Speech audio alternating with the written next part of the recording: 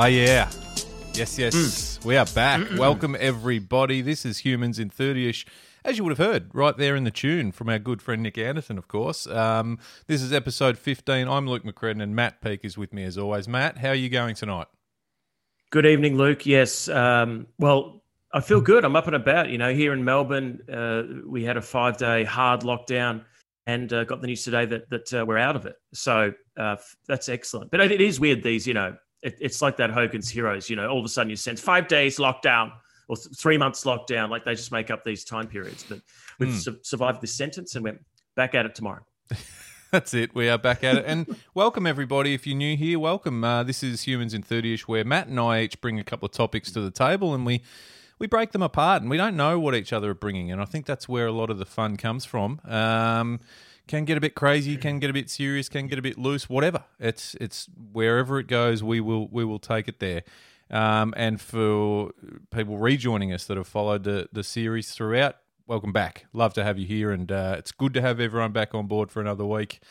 As I said, episode 15 now, Matt. So we're ticking through them. Feels good. Wow. Yeah, it does. It is that time of year. And well, it's not, because normally this time of year is a month earlier. So we are a little bit out of whack. And because I'm here to kick things off. And I wanted to talk about what is traditionally for me a really great 2 weeks of the year in the Australian Open. This year, though, because there's now with the lockdown, and the crowds will come back, but the 5 days of lockdown with no crowd, it was like that old Pong game on the computer. Like, you could almost have the Australian Open as like in a game when there's like a holding screen and then it's just going. Like, it's just so boring without a crowd. It was like the traditional game of Pong. But I always love this time of year because it reminds me, and it really is the only time I think about it. But if you look at, and I'm getting to the topic in a second, I do need to sort of explain it. It's a little bit left of field. Okay. But if you look at the names like Nadal, Tsitsipas, Berrettini, then you've got like Fognini, then there was like Fernando Tedesco or Humbert. I always thought it was like a battle of condiments. Like the Australian Open or any tennis match seems like a battle of exotic condiments. And I thought, sriracha, Tabasco, habanero, harissa, salsa verde, even spanakopita. If you remember Baghdadis, but spanakopita isn't a condiment, but you get the point. And it's like, my mind just goes there. And why does so many tennis names sound like a condiment? You can imagine, Jim Courier. Tonight we have Tabasco versus sriracha, and sriracha is playing with all the right ingredients tonight, and we'll spare a thought for habanero, who will face sriracha next week in the semifinals. I've had some fun with it, as you can tell. I'm a big lover of condiments. But isn't that an interesting thing? Yeah, it is. Yeah. It's. Do you know what? I think I was even just thinking it before you said about Jim Courier. I think sometimes with a lot of that stuff, the callers really add to it, don't they? And Jim Courier's got a great voice for that sort of thing, and he gets you in the, he gets you courtside, doesn't he? And he does. If it's condiments, he gets you there by the table, and you're tasting. I love it, and I think it is an interesting thing that there's so many names that. It seems to be only in tennis though, because you're getting, it truly is a cultural event. But if you could combine a condiment festival with the Australian Open, I think that's Amazon level. It's unbelievable. Imagine the food trucks out the side of Rod Laver Arena just lined up. Oh my goodness! Who's on centre court tonight? Well, you just take one look at the food trucks, and that tells you right there and then. That's it. And I guess another question that, because I know it is a lot for you to digest right now, but I would ask this quite a personal question. Okay. If you were a condiment, what would you be? Oh wow. Yeah, I mean, that's That takes some thinking. McCreddens. I mean, you tell me what jumps out at you. You've probably thought maybe have put some thought into it. Oh, look, I already. haven't given it much thought, but I was actually thinking I'd say you're like a mustard, but a really versatile mustard. Oh, good. McCredden. Well, Yeah. like, it's light. There's not much fat in mustard. It's practical. It's as I say, a versatile mustard. It's not like the hot English mustard, but it's still, you can taste it. Okay. It's got some composure to it. So I think McCredden's mustard would really work. Okay. For you. But that's just me. Look, it's What about you? thing. Have you thought about yourself? Not really, but I knew you'd ask me. So Peak, surname's Peak, P-W-E-K, right? Yeah. So I don't want to think it's P-A-K, which is very different to P-W-E-K. But I was thinking, look, it's got to be creamy, I think. I think it's like a creamy sauce. Now, but it's not like a typical mayonnaise or a sour cream. I think it's got to be something that is combined with something exotic. Yeah. It's a little bit rich, so you don't want too much of it. And you can't buy it at all supermarkets. Like it might be at sort of some of those more exotic supermarkets. So yeah, okay. I guess it's sort of some sort of aioli. Maybe. I'm kind of picturing the the TV ad, for example, which is it's not on your TV every 5 seconds. It's just an ad that pops up every now and then, but it's very low key. There's not a lot of narration or but at the end, as it sort of fades out, it's just Peak. Do you know what I mean? Exactly. Yeah. Yeah. It's stripped back, minimal. Yeah. So spot on. I'm speechless. That's exactly what I imagined. Wow. Okay. I mean, that was just an observation. I love Australian Open mainly for that reason. And I think that's testament to the the global diversity that the sport brings to our fine city of Melbourne and in Australia here. And yeah, I think it's great having all the nationalities and all the different names. It's always a tongue twister, but yeah, when you put it like that, I certainly will be looking at it now, thinking about condiments. That's for sure. But it could be why Australia has struggled. Like Philippoussis could be a good condiment. He was quite successful. Rafters, that's more like a high-end brand. But now we've got Bardi. There are some names that even like Hewitt. I know Leighton was successful, but as a condiment or sauce, I mean, a Hewitt. What is? I don't know. It's just more like a sort of like WD-40 or something. Hewitt's. It's more anytime. It's more the plain cracker that goes alongside the condiments, isn't it? Oh, yeah, it is. It's without those, what is it, the cracked pepper? No, it's plain. Nothing. Plain. Yeah. Real plain and a bit dry to eat. But anyway. Yeah. But good. Aldi. Good. You'd get it at Aldi. Yes, you would, actually. You would. Yeah. Great start. That's a good observation. Thank you for that. That's an amazing way to kick off the show. And I'll change it up a little bit, I suppose, in terms of genre of topic or whatnot. But it still is something I want to put to you and obviously listeners too. So once again, love people to get in touch on Instagram, humans_podcast. But look, it's a pretty simple question tonight that I'm putting out there, and then I want to break it down a little bit perhaps. But why do people actually hate the band Nickelback? Oh, something I've stewed on for a while, and not openly, but I haven't stressed about it all that much, but I've often over the years thought, I think I'm missing something. I don't quite get it. I'm certainly not the number one fan or anything like that, but I don't quite get the hatred. For years and years and years, there's just been, this bashing of Nickelback, and I actually got a complex at one point thinking, I'm missing the joke. When you're the guy in the room who sort of goes, yeah, but doesn't get it, like misses the joke. I feel like I'm that. But I guess I wanted to put it out there and hopefully get some people who may be on my side as to say, yeah, it's there's no real reason, or is there? I don't know. But it's always been a strange one for me. Where do you sit with Nickelback? I think it's just such a as a question, Mm. I imagine in like a classroom at Oxford or Stanford or one of these universities, that an Ivy League school, and there's this sort of troubled, underestimated student, Mm. and the professor is just challenging this student. What the fuck are you going to write for your thesis? Show me something. And he comes up with this thesis, and the professor would just be like, "This is it. You've got it."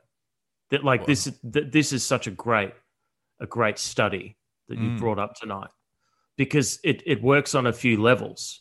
And I actually haven't thought about it for a while, but I think I have maybe one answer. Okay. Okay. I'd love to hear it. Can I? Yeah. Because I assume, do you have a theory? Not really. Yeah. No, but I wanted to yeah. go through a few things with you, but certainly I want to hear what you've got to say about it. Yeah. Well, I mean, you're asking all the right questions. Because around the same time, we had a band called Creed that probably copped a similar amount of, I guess, mockery or criticism, but not as much. And I think it's got to do the genre of music is so overly dramatic. Like you've got really heavy, Metallica type guitars and drums, but then it's really about love. So you're fusing these genres. But I think with Nickelback, it's the guy, his hair and his goatee. I think he just has a really annoying face. Wow. That's combined with those other elements. Right. Whereas the guy from Creed was quite a handsome man. Yeah. From memory. Yeah. I always thought so. That's fascinating. So the power of one person's annoying voice can bring down an international rock band, so to speak. When I say bring down, face. Yeah, face. Just the goatee and the hair and the face. Well, it was like pubic hair, wasn't it? His hair was quite pubic.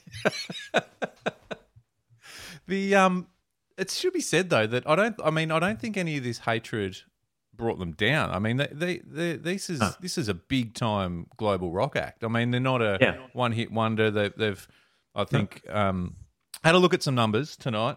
50 million albums worldwide sold. That's no mean feat. I mean, that's pretty solid effort. That net worth as a band of over $100 million that's to date. Nothing to sneeze at. No, nothing to sneeze at. Multiple awards, MTV, AMA, Billboard awards. So they've done okay. Like they've done really well. I think even your mate, Chad Kroger, I think is his name, with the annoying face. Okay, so I think we're looking at there's a formula here.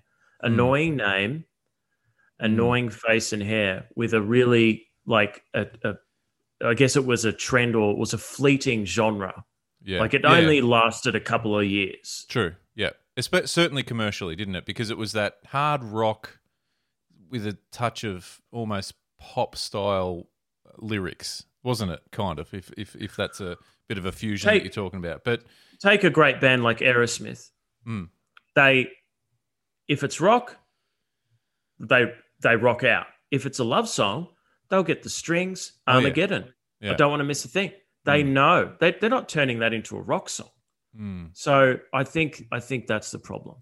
Yeah. So So it was a bit of a combination of things then, because I think if you survey, and I'd love to see a survey done on 1,000 people, in the age demographic of say 20 to 40, and see why they hate Nickelback.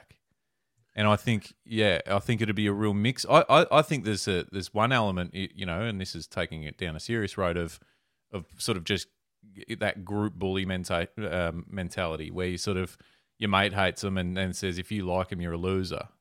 Because there was a bit of that too, wasn't there? There was kind of like Nickelback. You don't like them, but as you said just a minute ago, that it doesn't necessarily mean that they lose, whether success. Because look at Shannon Knoll, right? And I assume Nickelback might be the same. That people would go to his concerts or buy his albums as a joke. Yet, and that's what's happened. Shannon Knoll has a following of people that don't like him. and it's a joke to go and see him. But hey, the ticket is still the same cost, baby. That's it. You know? Yeah. So yeah. Shannon is still I think he's more successful now as a hated artist than what he was when he was up against Guy Sebastian, who now is hated and I assume not selling anything. Oh, yeah. Yeah. Yeah, no, good point. Look, I certainly think look, like I said, for me it's always been a bit of confusion around why there is the hatred towards Nickelback, and I've felt a bit like I don't quite get it. I never quite understood it. So that clears the air with a little bit for me. So I appreciate that. It's a kind of a shallow hatred, really, isn't it? It's there's nothing. They haven't done anything wrong. Like, you know, this lead singer's got an annoying face, but he hasn't killed anyone, or, you know, he's not a. You know what I mean? Yeah. Like, this is, and I was actually I'm a bit of a master of finding sleeper bangers. Okay. Like from sleeper bangers no one would think of, right? And Okay. I thought of one the other day. Bryan Adams, Thought I'd Die and Go to Heaven, or Belinda Carlisle, Summer Rain. I mean, absolute ball terror, right? Yeah. But the thing is, if you're a one-hit wonder and you have a ball terror, you're cool. But Nickelback never had like a ball terror that you wouldn't just put on Nickelback as part of a dance floor banger because of the genre. So they get marginalized for many reasons. Yeah. Yeah, no, you're right. Fair call. Great. Good. All right. Well, I'm happy with that. If you are. Yeah. No, I am. I think, I mean, look, I think we might need some feedback from our audience as to why, because as I said, this could be a proper study in academia. What how they feel about it? Can we reach out to Nickelback? Well, Sizzler contacted us, so I don't see why we'd have a better chance of contacting Nickelback than Sizzler was global. All right, we'll work on that between this episode and the next episode and see how we go. But anyway, okay, good. Thank you very much. Hey, Chad, reach out. I'm sure he listens. Yeah. Okay, well, good. Yeah, it's a really good topic. I actually, something from my childhood and something that I've just got a really big question mark on. Mortine. Okay. What's the question mark? There has never been more or a situation or a time where so many people have this product, but so many people are now afraid or refrain from using it. Because of the ingredients? Yeah. So I remember as a kid, right? Remember Louis the Fly, the Mortine ad, right? Yep, absolutely. And we think now, who's unloading a can on a fly? It's one fly. Yeah. Oh, right? Yeah. And I know now flies just want to find, get in and get out, right? Well, that's what I've noticed. But again, there's a few things I want to look at the size of the can. Yep. If you're in this day and age, if you're using more than one can a year, you've got a problem.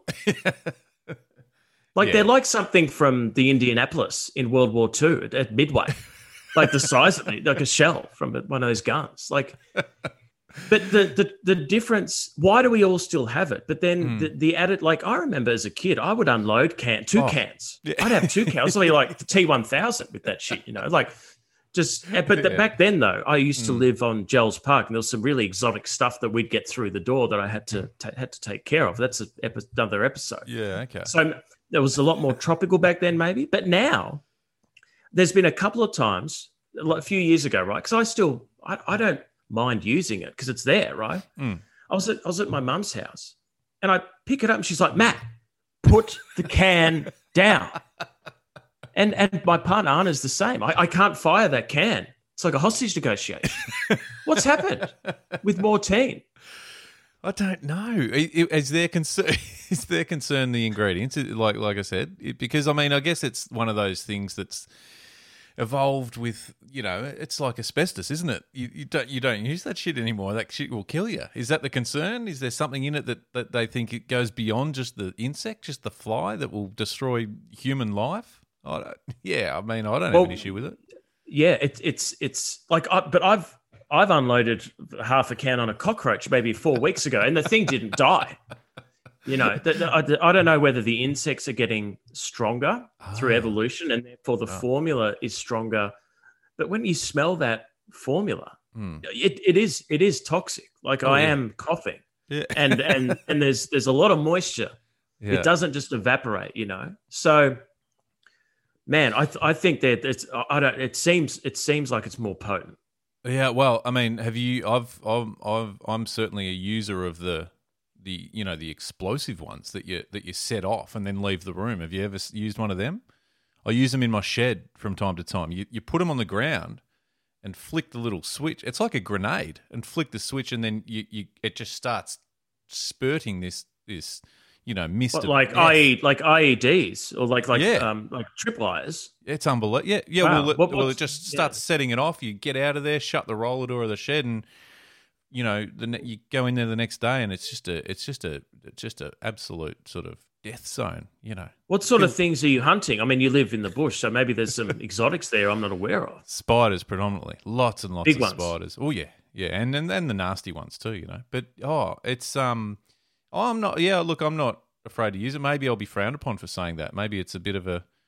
Maybe it's not very green to use that stuff. But gee whiz, back in the day, you're absolutely right. I remember one buzz of a fly.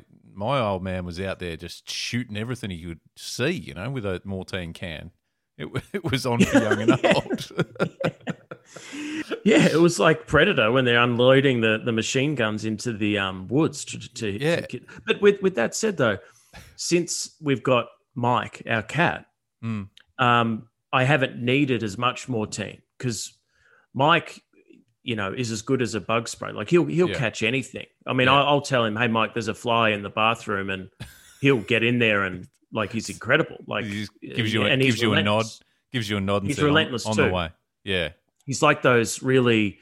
Those cops, those detectives that never quit, just 24/7 stakeouts, like Al Pacino in Heat. He just watches, is always ready for that bug. So, that's reduced the usage of Mortein. But, I hope QAnon don't get a hold of this, that there could be a conspiracy in like chemtrails. But why does everyone have a can of Mortein in their house? Ooh, Yeah. Nah, look, I find you made a comment earlier that I find interesting that we could unpack maybe in another episode, but the evolution of flies, are they gradually getting immune to a spray like this over the course of the years? I don't know. There's something in that. Well, anything that can eat shit and be happy about it surely can adapt to those other toxins. Yeah. I reckon. Yeah, no, good one. Good. Yeah, I like it. Yeah, it's good. Good point. I've always got a can on the ready. Look, I'm going to round out the show with I'm not, and I don't know where you'll sit with this, but I guess it's one of those ones where I sort of feel like, and I tend to bring these up a lot, and I hope I don't overdo it. I hope I'm not overstaying my welcome with this style of, topic, but. I've talked about things before about being, their times come. Maybe, I don't know, is it an out of date thing? The thing that I'm thinking about now is the circus, and specifically the localized circus. To reel off a few names, I think Silvers and Stardust was another one that I thought of. There's ones that you see just pop up all over the joint from time to time. Having said that, I feel like I'm not seeing them as much anymore around the the outskirts of Melbourne or wherever it may be, and I'm wondering whether it's business is tough. I imagine it would be. We went to one a number of years back, and it was dismal. I felt sorry for the people. There were a dozen people in the crowd max. It was pretty ordinary spectator. Not a great spectacle, and that was probably the last time we'll ever sort of go and visit one of these places. But I'm just wondering if it's if they're just dying out, or maybe I'm just I guess what I'm getting at is it's just time to call it a day. And yeah, what are your thoughts on the local sort of circus scene? Wow, I think. The issue, we spoke about last year, businesses that it's unfair that some businesses in COVID thrive, the gig economy, digital businesses, but then some really, nostalgic businesses just really cop it. And like we were talking about hot air ballooning last year. And, those local circuses, you see those big tents, the stripy yellow and white tents. I think the issue is life is such a circus now that a circus delay or a broader circus would find it tough, let alone a local circus. I remember one at Caulfield Racecourse, some Argentinian themed thing, and look, there was people in there with talent, but it was one, faulty motorcycle away from 20 deaths. So we're living in, I think it is the local circus is probably dead. Do you think, because I was thinking and about it should this. be, I guess. Yeah, I think it's time. I think it's time, and particularly the local, the smaller sort of ones that whenever you see them, and I remember as a kid, and we didn't go to them all that often, but I remember going to one as a kid, and even then thinking, this is a smaller setup. This is when you're at a big event, a big theatre, massive theatrical.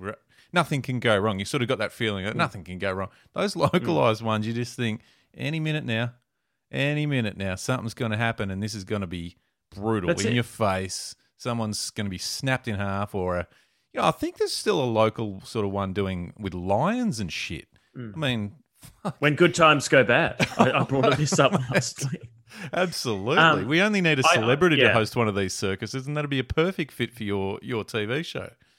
But yeah, I think though, imagine in 2021 with the way society is, right?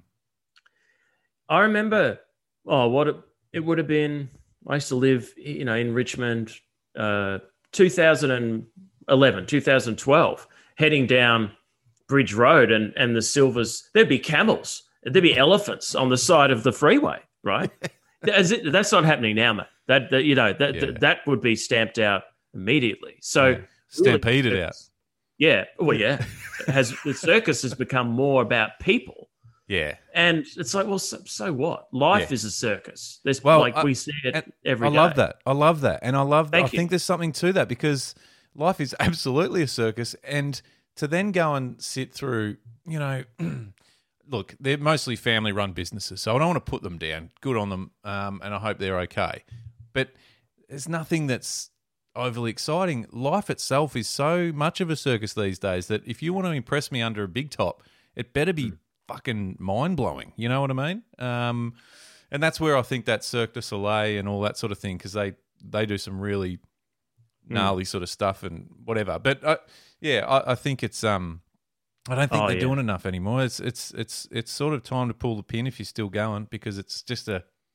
And as you said, if it's generational, I'd be telling those grandkids, do not take the keys to those tents. Get out. You're inheriting a lemon. Yeah, that's what it is, isn't it? It's over. It's one big tent of a lemon, and it's time to give it away. So, what are those tents made out of as well? Is it kind of a? I think it'd be some sort of canvas sort of.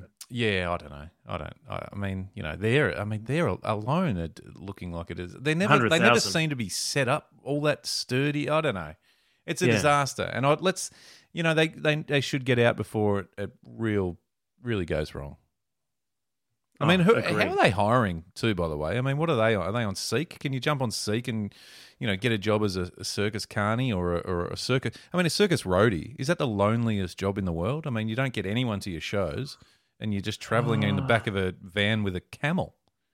I think it would be pretty loose, which is probably the appeal for them. A lot of partying. You'd be pretty crusty the whole time. Be a lot of memories. But I think now there's probably nothing to hold on to. So they'll just sort of slip through the cracks, and hopefully there's more elephants out there in the wild due to it. We know we're here on this show anti locking up those elephants, aren't we? Oh, yeah. We've always been. That was when we started the show. That was the that was that was the one thing. I said, Matt, I'm not doing this with you if you're still going to keep those elephants locked up in your backyard. And you set them free that day, and we moved on. Anyway, but that's it for me on that. Life's a tightrope, isn't it? You don't want to fall off. And I think the circuses are about to fall off. Wow, standing ovation for that. Well done. God. Well, on that note, let's hit the tune, and it's about 30ish. Thanks, Matt. This has been fun, and thanks everyone for listening. Don't forget to subscribe if you are new and you want to catch the episodes every ep. Just get on it and get amongst it. Give us feedback. We love hearing from our people. We had some new listeners this week, Matt. Again in the US, but in New York City, and I loved that because I love New York City. It's big time. One of my favorite places. So, if you're listening from New York City right now, thank you very much. Let us know what you're up to.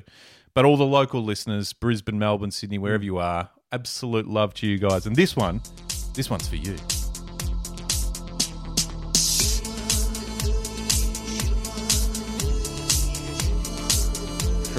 First serve, salsa verde.